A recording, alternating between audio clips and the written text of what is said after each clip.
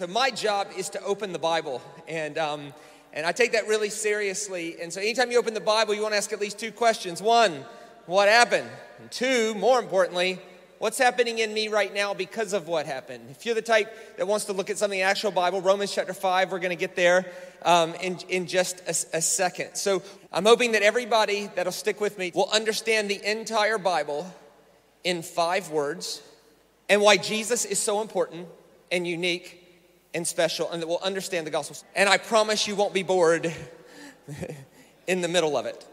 We're also going to do some things like, I'm going to ask you to repeat some words with me and do some motions, and I want you to do it with some equipper's gusto, because I can see that you all know how to move and shout, and heck, you call the name of the thing, shout. So we're going to do some of that. This is Romans chapter 5, verse 8. But God demonstrated his love for us in this: while we were still sinners, Christ died for the ungodly. A revolutionary, ridiculous claim. As far as I know, the only claim like it in the history of the world, from any religion, from any part of the world, from any corner of the globe. A God that acts first and then humbly waits for your consent back.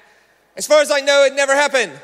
Every other god in the history of the world, you go to their temple at their moment, at their time, and do their ritual in their posture and pay their offering, and then maybe that God would respond to you by acting on your behalf, not the God revealed in Christ. The God revealed in Christ humbly consents in love first, and then waits for you to mutually consent. It's a radical claim, because whoever says I love you first is taking all the risk.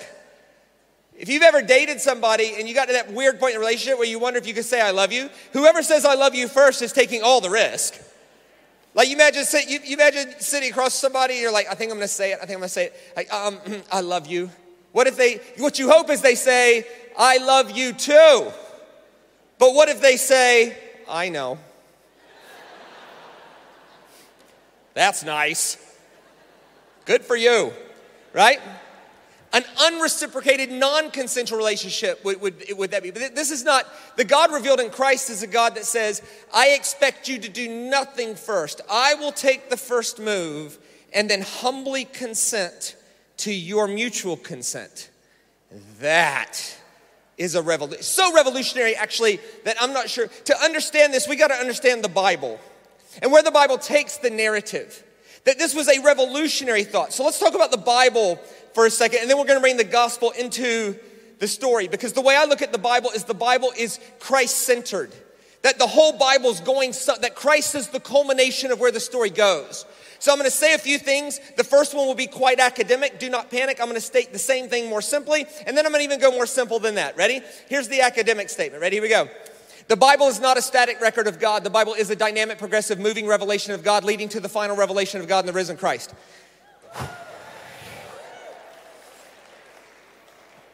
Let's go one step simpler. What that means is that although God never changed, the way people related to God and thought about God changed over and over and got better and better and better and better and better, leading to the final revelation of God in the risen Christ. Let's state it even more simple. That although God never changed, the more people understood about God, the closer he got and the nicer he got.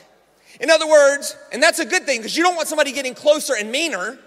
Like, closer and nicer is a good thing. So, in other words, although God never changed, the more they understood about God, the closer they realized he was, and the nicer they realized he was. Now, to understand this, let's go all the way back to Abraham. I told you you would understand the entire Bible in 5 words in 40 minutes. I will keep my promise, okay? So let's go back to Abraham and let's answer the question, how did God get closer? So in Abraham lived in an age and in a place called ancient Sumeria. No temples, no scriptures. They didn't know much about God at all, right? And if you ask anybody in that day, where did God live? The answer was, ready? Up in the sky. But God lives out there somewhere. So, for us to learn this, we're going to have to interact a little bit, okay? So, for the rest of the night, when I say in Abraham's day, God lived, we're going to all say up and put our thumb up in the air. So, we're going to go up. Now, because this place is so huge and sprawling, we're going to have to work on this to get our rhythm, okay? So, let's do this with some Equippers Shout Conference gusto, okay? Let's try this. Ready? In Abraham's day, God lived up. That's very good, very good. So let's do this a couple more times just to get our rhythm, because this is going to come back. In Abraham's day, God lived up. Oh, that is really good. One more time with one more edge of gusto. Ready? In Abraham's day, God lived up. Yeah, that's it. Yeah, God lived up in the sky. Now, we know from the Bible that Abraham was a sun worshiper. Was he a bad guy? No, the idea is that if God lives up in the sky, if you go out in the day and you look up in the sky, what's the most powerful thing in the sky? The sun. So obviously that big ball of fire is God. The problem is that the sun sets every day. So if the sun is the God of the day, then the moon would be the God of the night. And the idea is that the sun was more powerful than the moon, until by observation, because you can look straight at the moon. They started writing things down about the moon, and here's what they realized. They realized that the moon goes through a 28-day cycle. Very predictable. New moon, waxing, waning, full moon. New moon, waxing, waning, full moon. And every 28 days, the moon renews itself, which led to this observation. What else in creation renews itself every 28 days? Women. Half the room should know this.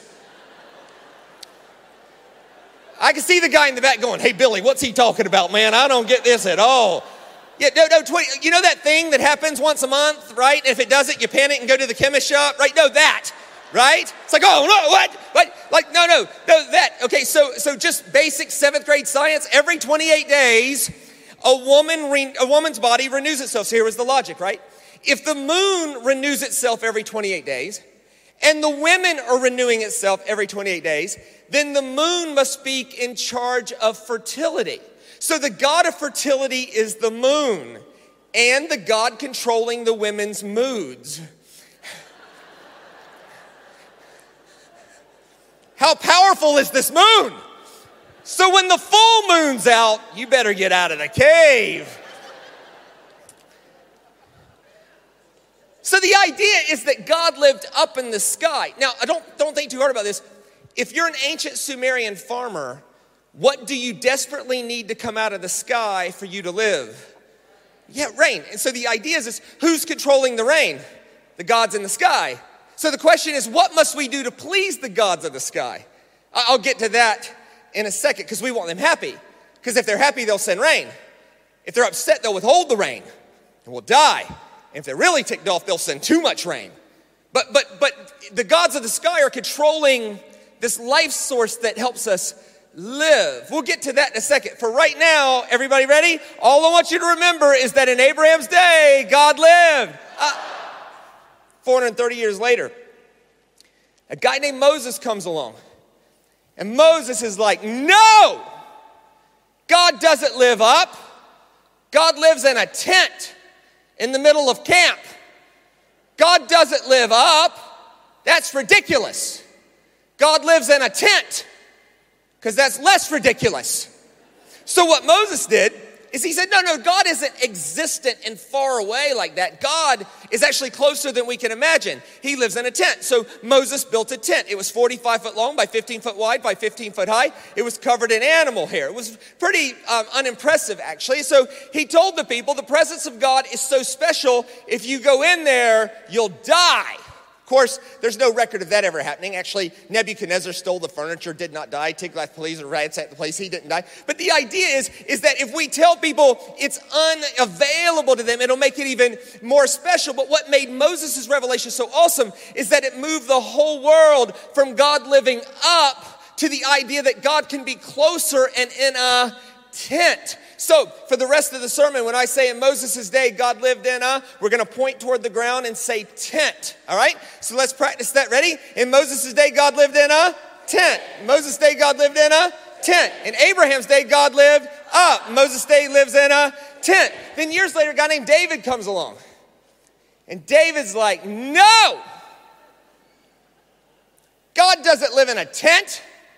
That's ridiculous. God needs his own building, because that's less ridiculous. So David starts the process of building God a temple. Here was the problem. David was the head of state. So when he went to other countries to visit other kings, the other kings would say, let me show you our God's temple.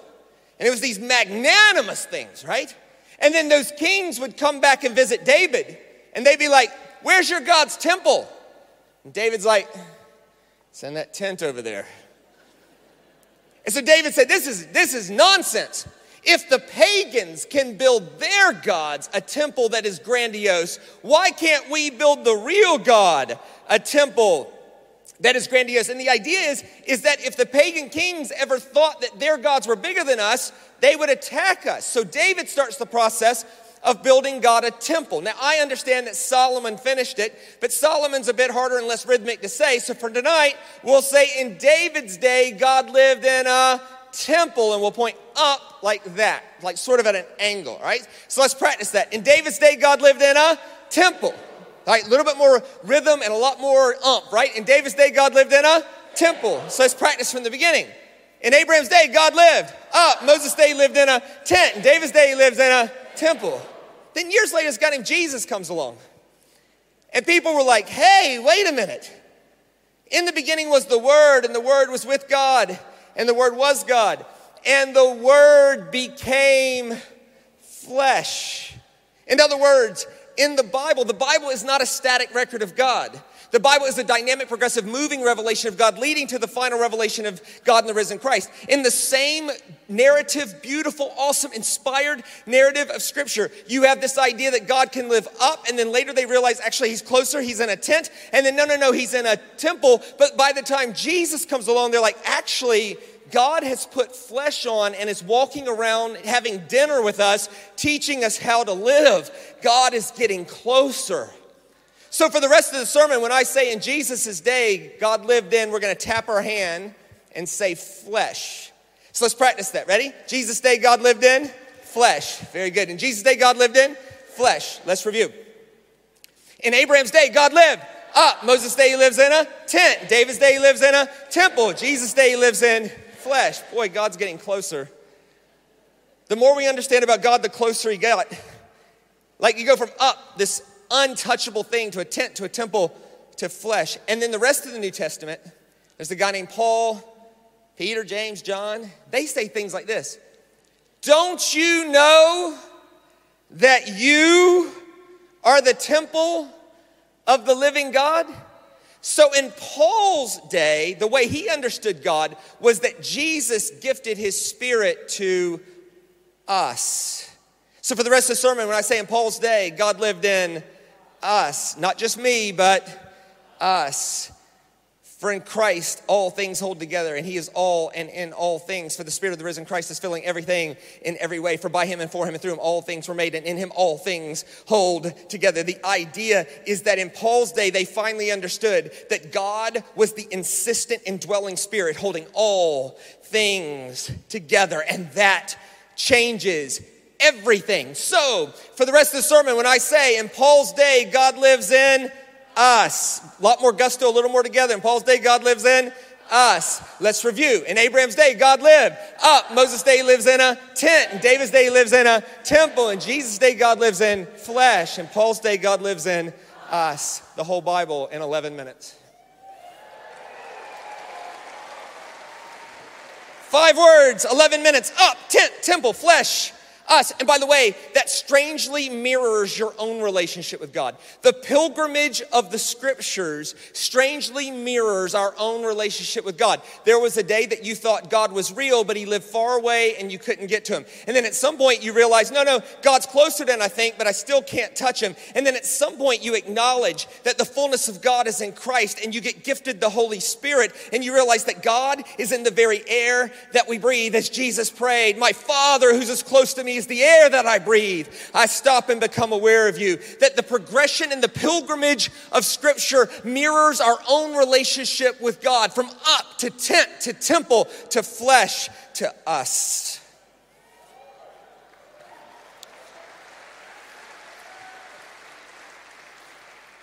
But that's only half the story. One part of the story of the scripture is that God is getting closer. The other part is that God is getting nicer. Now, did God ever change? No. But what people thought about God changed, and how people related to God changed until the final revelation of God in the risen Christ. To understand how revolutionary Romans 5:8 is, let's go back to Abraham and let's review. Ready? Everybody together with a whole lot of gusto. In Abraham's day, God lived up. But we need to please the gods of the sky so that it'll rain. Now, there's no temple, there's no scriptures, there's no anything. In Abraham's day, what did you have to do to please God? And the answer was, I'm going to show it to you, and then we're going to do it all together with a lot of gusto. In Abraham's day, if you ask, what must I do to please God? The answer was, I don't know. So let's practice that together with a lot of gusto. We're going to shrug our shoulders and say, I don't know. All right, ready? Go. I don't know. So in Abraham's day, God lived up. Abraham's day, God lived up. How'd you please God? I don't know. I don't know. And what do you do when you don't know? Well, you make it up. And if you make it up with enough gusto, it sticks. So here's what ancient Sumerian culture did. They said you can please God two ways. First way is by self-mutilation. So if you've offended God and there's going to be a drought that affects everybody, that's not good. You could get right with God, though, by cutting yourself. Now, what's the problem with that? If I say, hey, you've offended God, and you can get right with God by cutting yourself and do so for everybody, right? What's your question? Well, what must I cut? And more importantly, how much of what must I cut? And the answer was, everybody together, I don't know. So what if you did 10 cuts, but the magic number was 11, and you still went to bed never knowing if you'd done enough to get right with God? So one sect of ancient Sumerian culture said, just cut till it rained. They lived in Iraq. Their arms would have been falling off. The other thing they said you could do to please God is sacrifice. Again, that's problematic. Like if I say, hey, you've offended the gods, and you could get right with God by sacrificing. What's your question? What must I sacrifice? And more importantly, how much of what must I sacrifice? And the answer was, everybody together, I don't know. So what they did is there was a sect of ancient Sumerian culture that Abraham lived in that they said, God cannot not accept if we give our best. So they made a rule. Everybody has to give their firstborn child as a sacrifice because the gods can't possibly reject that. And so they started killing their firstborn children in order to appease the gods of the sky to bring rain. Now, it's in that historical context that God shows up to Abraham. This is so important. If you don't hear anything else I say, hear me say this. The God revealed at creation, Scripture, and Christ. God is always humble enough to meet the broken story where the broken story thinks God is in order to move it forward to a better version of that story. Not to judge it, condemn it, banish it, destroy it, but to engage the brokenness of the story in order to move it to a better version of that story. So God shows up to Abraham. I love the grace of God with Abraham. He says, hello, Abraham. My name is El Shaddai. El Shaddai just means God Almighty. In other words, you got a bunch of gods. You got to be wondering who's in charge. That's me, right? Abraham's like, well, at least you're speaking. What do you expect from me, El Shaddai? Now remember, in Abraham's world, what did gods expect? Mutilation and sacrifice. So God meets the broken story exactly where the broken story is. And God says, okay, Abraham, first thing I want you to do is I want you to mutilate yourself. I want you to circumcise yourself with a rock. Yeah, which is an odd command, isn't it, to a 90-year-old man? God's first command to a 90-year-old dude was pick up a rock, swing hard, don't miss. Strange. Have you ever seen a 90-year-old man? His hand shakes. His eyesight's not real good. He's like, well, Sarah, say a prayer for me, sweetheart. This is going to be interesting. This is going to hurt really bad if I miss. I got to tell you now. So God says to Abraham, okay, you think you need to mutilate? Let's mutilate. I'll give you something to mutilate. No problem at all. Now, for us, We think of circumcision as barbaric and the law, and why would you ever do that? But to Abraham, the great God historian Karen Armstrong makes this great point, that to Abraham, circumcision was the most gracious thing ever. Why? Because in Abraham's day, how much did you have to mutilate? I don't know. So God shows up in the middle of that story and says, hey, here's what we're gonna do. I'm gonna meet you exactly where you think I am. But if you think you need to mutilate, fine, mutilate. But we're gonna circumcise. Now, why is that the most gracious thing ever? Well, because how many times could you ever possibly circumcise yourself? Yeah, the answer, that's 9th grade anatomy. Yes, once. Like, if you could circumcise yourself twice, you the man. I don't know, right? Like, I don't know, right? Say, no. Circumcise, so in other words, Abraham moved the whole world from infinite cutting to one cut. God's getting nicer. And then God says, okay, second thing I want you to do is I want you to kill your kid. It's a weird story unless you understand the history. And that God was meeting the broken story where the broken story thinks God is and then moving it forward. You go read the story. This is essentially how it goes. God says, Abraham, kill your kid. Now that's weird. If I was to say, hey, you could get right with God by killing your kid, what would you be? You'd be like, what? Why? How? What did I drink? Like, it would be like, how am I missing this? But not that day. God says to Abraham, I want you to kill your kid. Abraham's response is, sounds reasonable.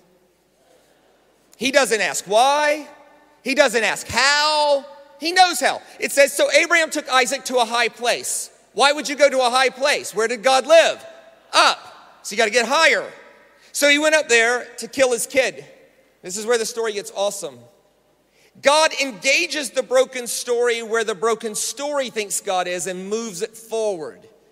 God says, okay, you think you need to kill your kid? Kill your kid. But then God engages the broken story and says, hey, I got a good idea. Instead of killing children, let's kill animals instead.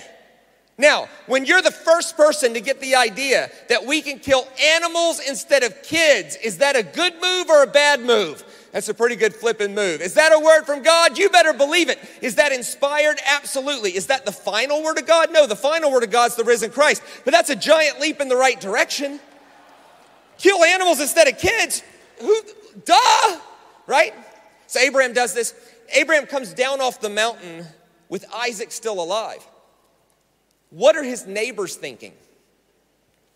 No, bro, you got to get up there and kill your kid. It's not nice, but we had to do it. Our grandpappies had to do it. Our great-grandpappies had to do it. It's unfortunate. It's not nice, but you're going to bring a drought on everybody. Go kill your kid. And Abraham's like, no, listen, I've got a new revelation of how nice God is. Instead of killing kids, he accepts animal sacrifice instead. The Talmud tells the rest of the story. The Talmud says that Abraham was so moved by the compassion of El Shaddai to spare Isaac that he went into his room of idols, that Abraham had this room of idols, and he went in with an axe. And he finally, with the compassion of God driving him, he finally had the guts to destroy all of his idols in his room of idols, except one.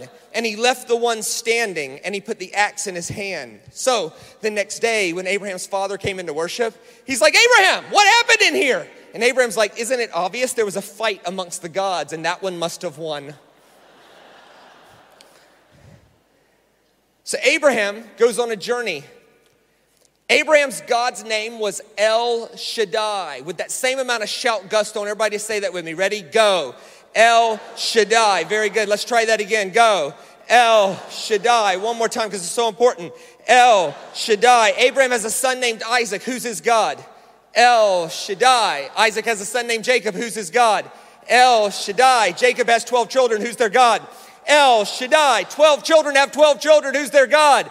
El Shaddai. 144 kids have 12 kids. Who's their God? El Shaddai. The math is getting too hard. Who's their God? El Shaddai. 20 generations later, there is no God but El Shaddai. No other name other than El Shaddai. It's in our verses. It's in our websites. It's in our pamphlets. It's in our fundamental truths. There is no God but El Shaddai. Then Moses comes along. And Moses is a premeditated murdering fugitive. I looked this way and that and seeing no one, I killed the man and hid him in the sand. Problem was the next day the sand shifted. You got this leg sticking up out of the sand. He's out in the wilderness. Now, Moses grew up in Pharaoh's house. And in Pharaoh's house, the main god was the sun. And the sun is made of fire. So Moses grew up his whole life thinking God's a fire. So Moses is out in the wilderness.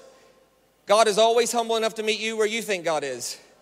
And then move your story better. Moses thinks God is a fire. So how does God meet Moses? A fire. Oh, you think I'm a fire? I'll be a fire. But if you're paying attention, I'm not a consuming fire that you were taught, like if you tick this fire off, it'll like consume you. I'm actually, if you're paying attention, I'm not even harming the most flammable thing in the desert. I'm more of a refining fire, right? As the great T.S. Eliot wrote, we only sustain, only suspire, consumed by either fire or fire, that you will live your whole life terrified of the consuming fire of the sun god Ra, or by faith you'll embrace the refining fire of a loving Yahweh, who although he will perfect you, he will never harm you, for the bush was not consumed.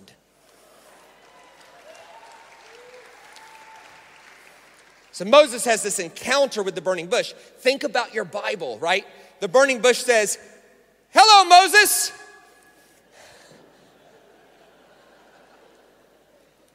I am the God of Abraham, Isaac, and Jacob." Well, wait a minute. The God of Abraham, Isaac, and Jacob is who? Right. Moses goes, "Oh, hello, El Shaddai. I should probably take my shoes off." The burning bush says, "No. My name is Yud, Hey, Vav, Hey. I am the God of Abraham, Isaac, and Jacob." Moses argues with a talking bush. Moses says, "No. The God of Abraham, Isaac, and Jacob is El Shaddai." Everybody knows that. It's in our verses. It's in our pamphlets. It's in our websites. It's in our fundamental truths. The God of Abraham, Isaac, and Jacob is El Shaddai. The burning bush says, "I introduced myself to Abraham, Isaac, and Jacob as El Shaddai, but by my name, Yud, Hey, Vav, Hey, they didn't know me." Now, if you know anything about Hebrew, you know you cannot say Yud, Hey, Vav, Hey. The letters don't go together. It's phonetically implied. Like Yud, Hey, Vav, Hey would be like me saying, "My name is Shlomo." Come again? What?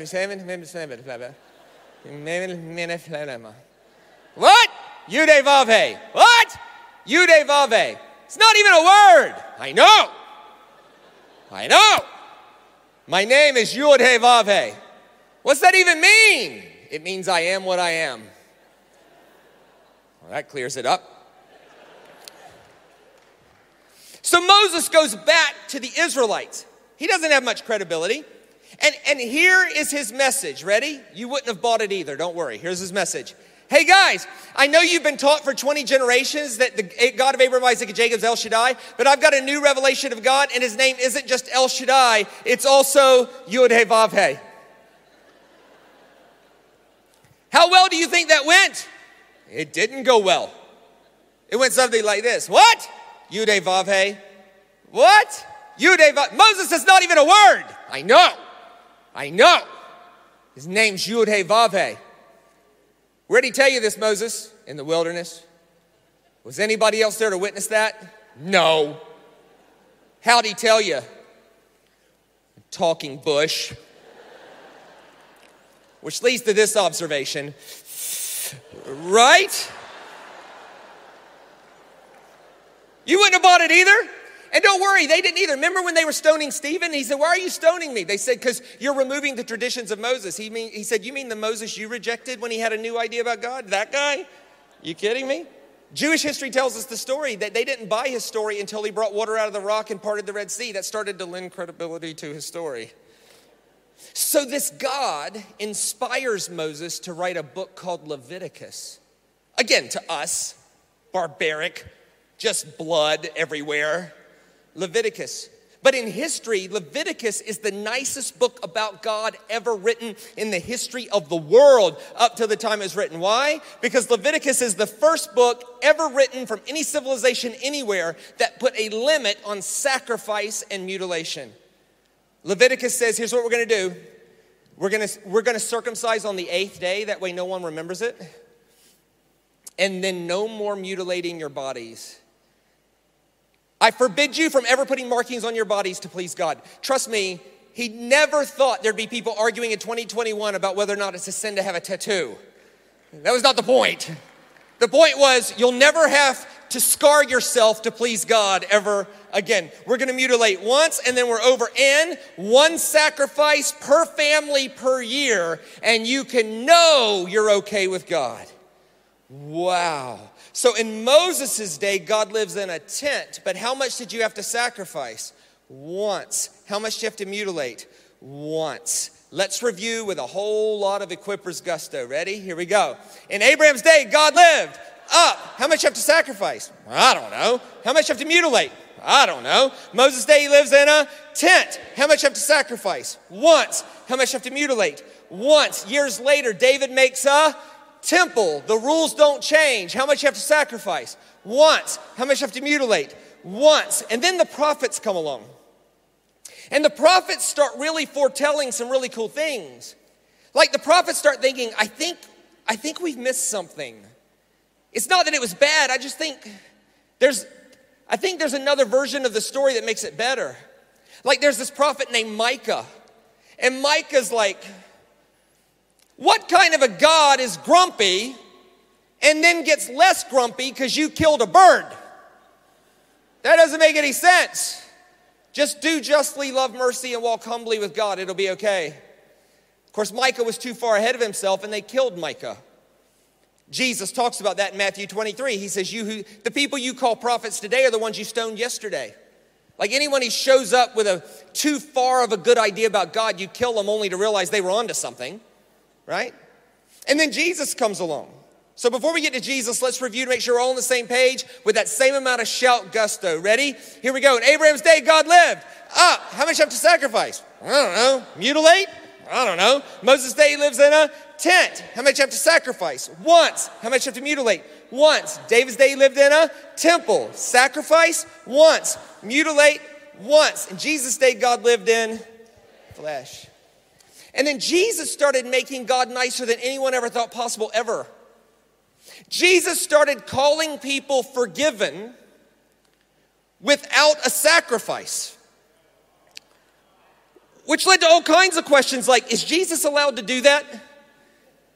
Oh my goodness. Okay, so we got to practice that. If I ask you, is Jesus allowed to do something? The answer is yes. All right, so let's practice that. Is Jesus allowed to do that? Yes. Like there's this one time. There's this tax collector up a tree named Zacchaeus. And Jesus sees him. Like there's a crowd. And Jesus sees the guy up a tree and he says, hey, Zacchaeus, come down. I'm eating with you. And Zacchaeus was so moved by the compassion of Jesus that he said, hey, man, here and now I'll give half of what I have to the poor. And what does Jesus say? That's it. Salvation has come to your house. Is Jesus allowed to do that? Yes. No sacrifice, no temple visit, no ritual, no Romans 10, 9, and 10. It hadn't been written yet. I know it surprises some people that anyone got saved before the book of Romans was written, but they did. Jesus sees this man's heart change, and that seems to be enough for Jesus to meet him the rest of the way. That Jesus consents, and this guy consents back 1 millimeter, and Jesus is like, I'm in the rest of the way. See, what was the only way for Zacchaeus to be saved in the first century? Temple ritual. Who's not allowed in the temple? Tax collectors. So when your job forbidded you from entering into the only place salvation was available, what hope did you have? Jesus circumvents the entire system of oppressive power, and he sees this man's heart change, and he says, salvation has come to this house. There's this one time. It says that Jesus went by a prostitute's house, which leads to all kinds of questions like, is Jesus allowed to do that? And what would be going on at a prostitute's house in the first century? Business. Like Jesus is between customers. Which leads to this question, would there be ever a worse place to run into Jesus? That'd be horrible. Imagine the guy coming out of the back room, you know. It's like, oh, Jesus. Hey, man.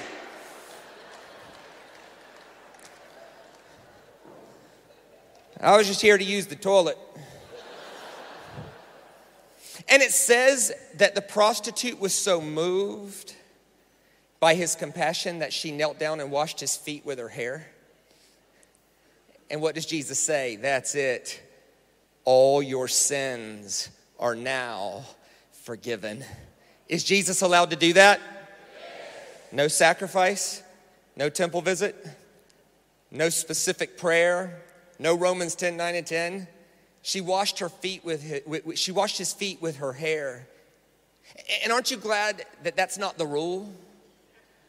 See, we tend to say Jesus is the only way, and yes, but if we mean by that, my way to Jesus is the only way to Jesus, that's a whole nother problem. Like, what you find in Scripture is Jesus meeting people exactly where their broken story is and responding to any heart response back to him at all. Like to all my bald brothers in the room. You, oh my goodness, me, you, definitely. Like, with all respect to you, sir, for you to wash your feet with your hair, it'd be a 3-man job. You'd have to be turned upside down and used like a buffer.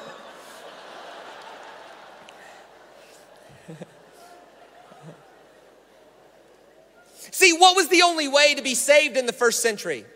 Temple ritual. Who's not allowed in the temple? Prostitutes. So what do you do if you're forbidden from entry to the only place salvation was on altar? What do you do? What do you do? Jesus circumvents the entire system of oppressive power, and he sees her heart change and says, I'm meeting you the rest of the way. That's it. All your sins are now forgiven. There's this paralyzed guy, and he can't get in the house where Jesus is preaching because it's too full. So his friends cut a hole in the roof and lower him down. It's the most chaotic scene in Jesus' whole preaching life. Like, I don't care how good of a preacher you are, if someone repels from the roof, the meeting is over. How do you hold the attention? Like, heck, if a bird flew in here, I would have no hope.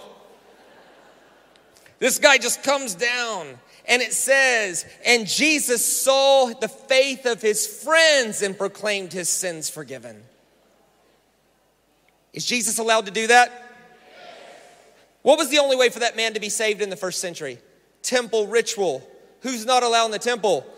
Paralyzed people. So what does Jesus do? He circumvents the entire system of oppressive power, and his clear message is God is so much nicer than you've ever imagined. I'm meeting that guy the rest of the way.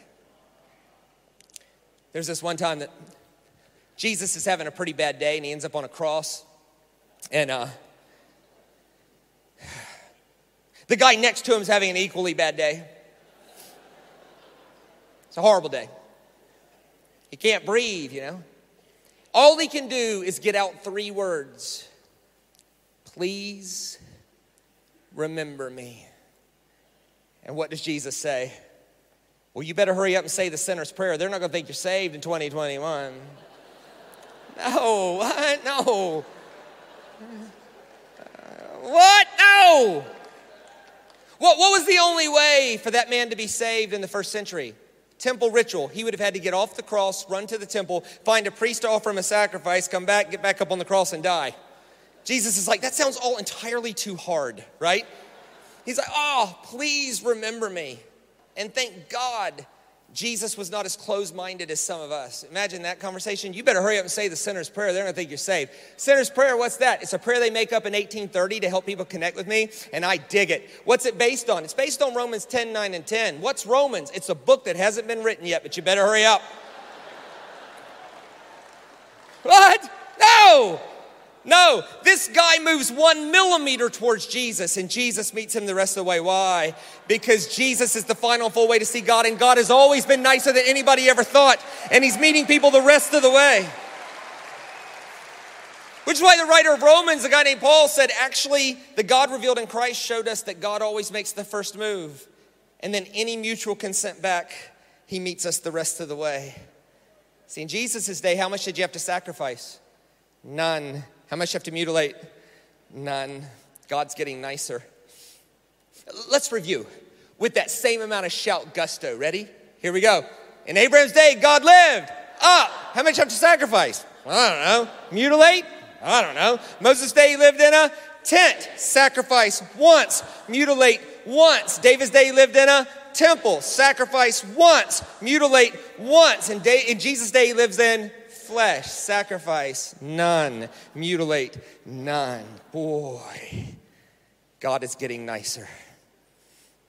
But then it gets better than that. The rest of the New, if you want to understand the New Testament, right? They say great teachers can summarize big things in like one statement. Here it is, ready? Here's the whole New Testament in one statement. Ready? Here you go. God is like Jesus, exactly like Jesus. God had always been like Jesus. We did not know that, but now we do.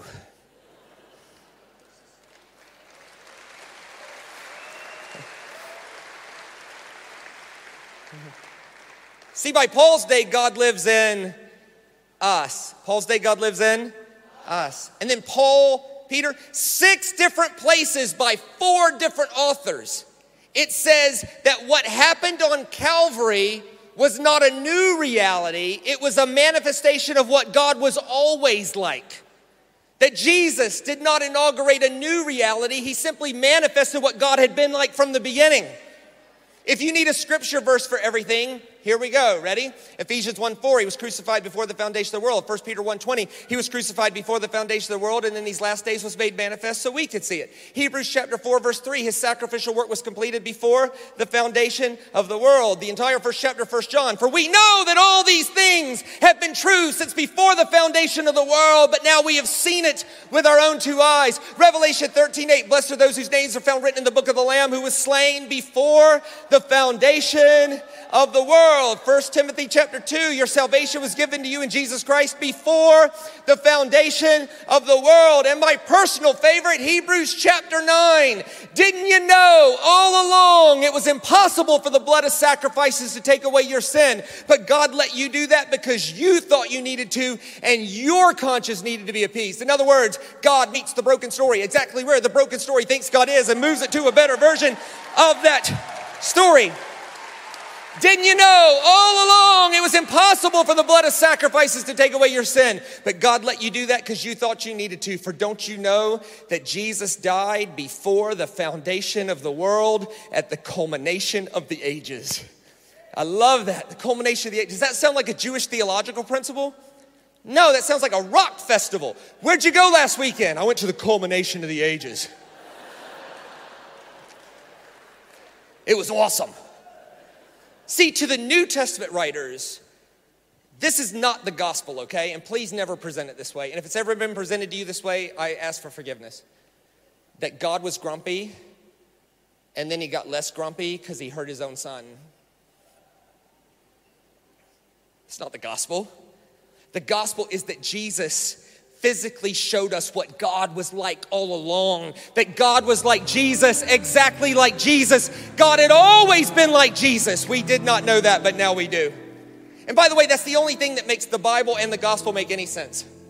If that's not true, then this is the gospel, right? Somebody says, come on, share the gospel in one sort of statement. Okay. God created the world, and even though he was God, he lacked the foresight to foresee human rebellion. So when humans rebelled, it sort of surprised him. So he had to rack his God brain as to what to do, and his best idea was to torture and kill his only son by sending the earth on a suicide mission. And even though the son obeyed the suicide mission, it was still pretty ineffective because billions of people are still going to burn in hell forever with no hope of ever getting out, and God never gets what he wants anyway. Join us. No way. The gospel's way better than that. Here it is, that God created the world, and because he was God, he's able to foresee human rebellion. And he loved his creation enough not to destroy it, but to fix the whole broken thing before it started. But his broken creation wouldn't believe it without seeing it. So he loved us enough to enter into the broken story, allow the broken story to kill him, and then turn that murder around for the redemption of the broken story. And the idea is will our life ever show the world the beauty of that love story? The whole Bible in 45 minutes. Why is Jesus important? The gospel presented. These are things that unify us. The scripture, the gospel, the risen Christ. One more review. Everybody ready with a whole lot of gusto? Ready? In Abraham's day, God lived.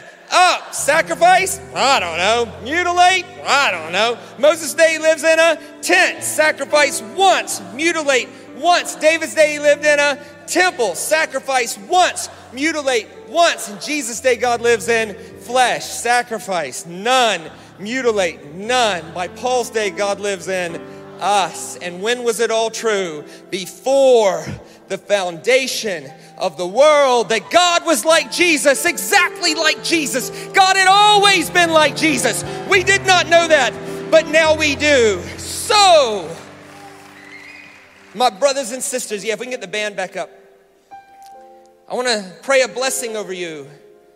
It's been such an honor to be a part of you and what we're doing today. And I hope everybody who listened to this understands the whole Bible in 5 words in 45 minutes and why Jesus matters so much.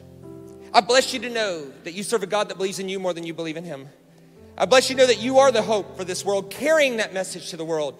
May we carry the message of an awesome, inspired, beautiful story called the Bible, culminating in the risen Christ. And may our life show the world what it's like to come to a revelation that God is like Jesus, exactly like Jesus. God had always been like Jesus. We did not know that, but now we do. And may we embrace this beautiful, inspired narrative. And may we journey. Maybe you're here tonight and you still see God as up, far away in distance, or a tent there, but I can't get to him. Maybe you need to make a decision to acknowledge that God lives in Christ. And maybe you've done that, and maybe you need to come to this awareness where you own that this Holy Spirit is totally in you, totally available. And the question is what are we gonna do about it? So, my brothers and sisters, may we carry this beautiful, awesome, revolutionary story to the world. And may our life show what it looks like to be profoundly connected to what's been true in Christ since before the foundation of the world. For Jesus did not inaugurate a new reality about God. He simply showed us what God was always like. And may our life show the world in unification what it's like to be connected to what's true before the foundation of the world at the culmination of the ages. I hope Jesus got bigger, the cross worked better, the resurrection is central, and scriptures got bigger, not smaller.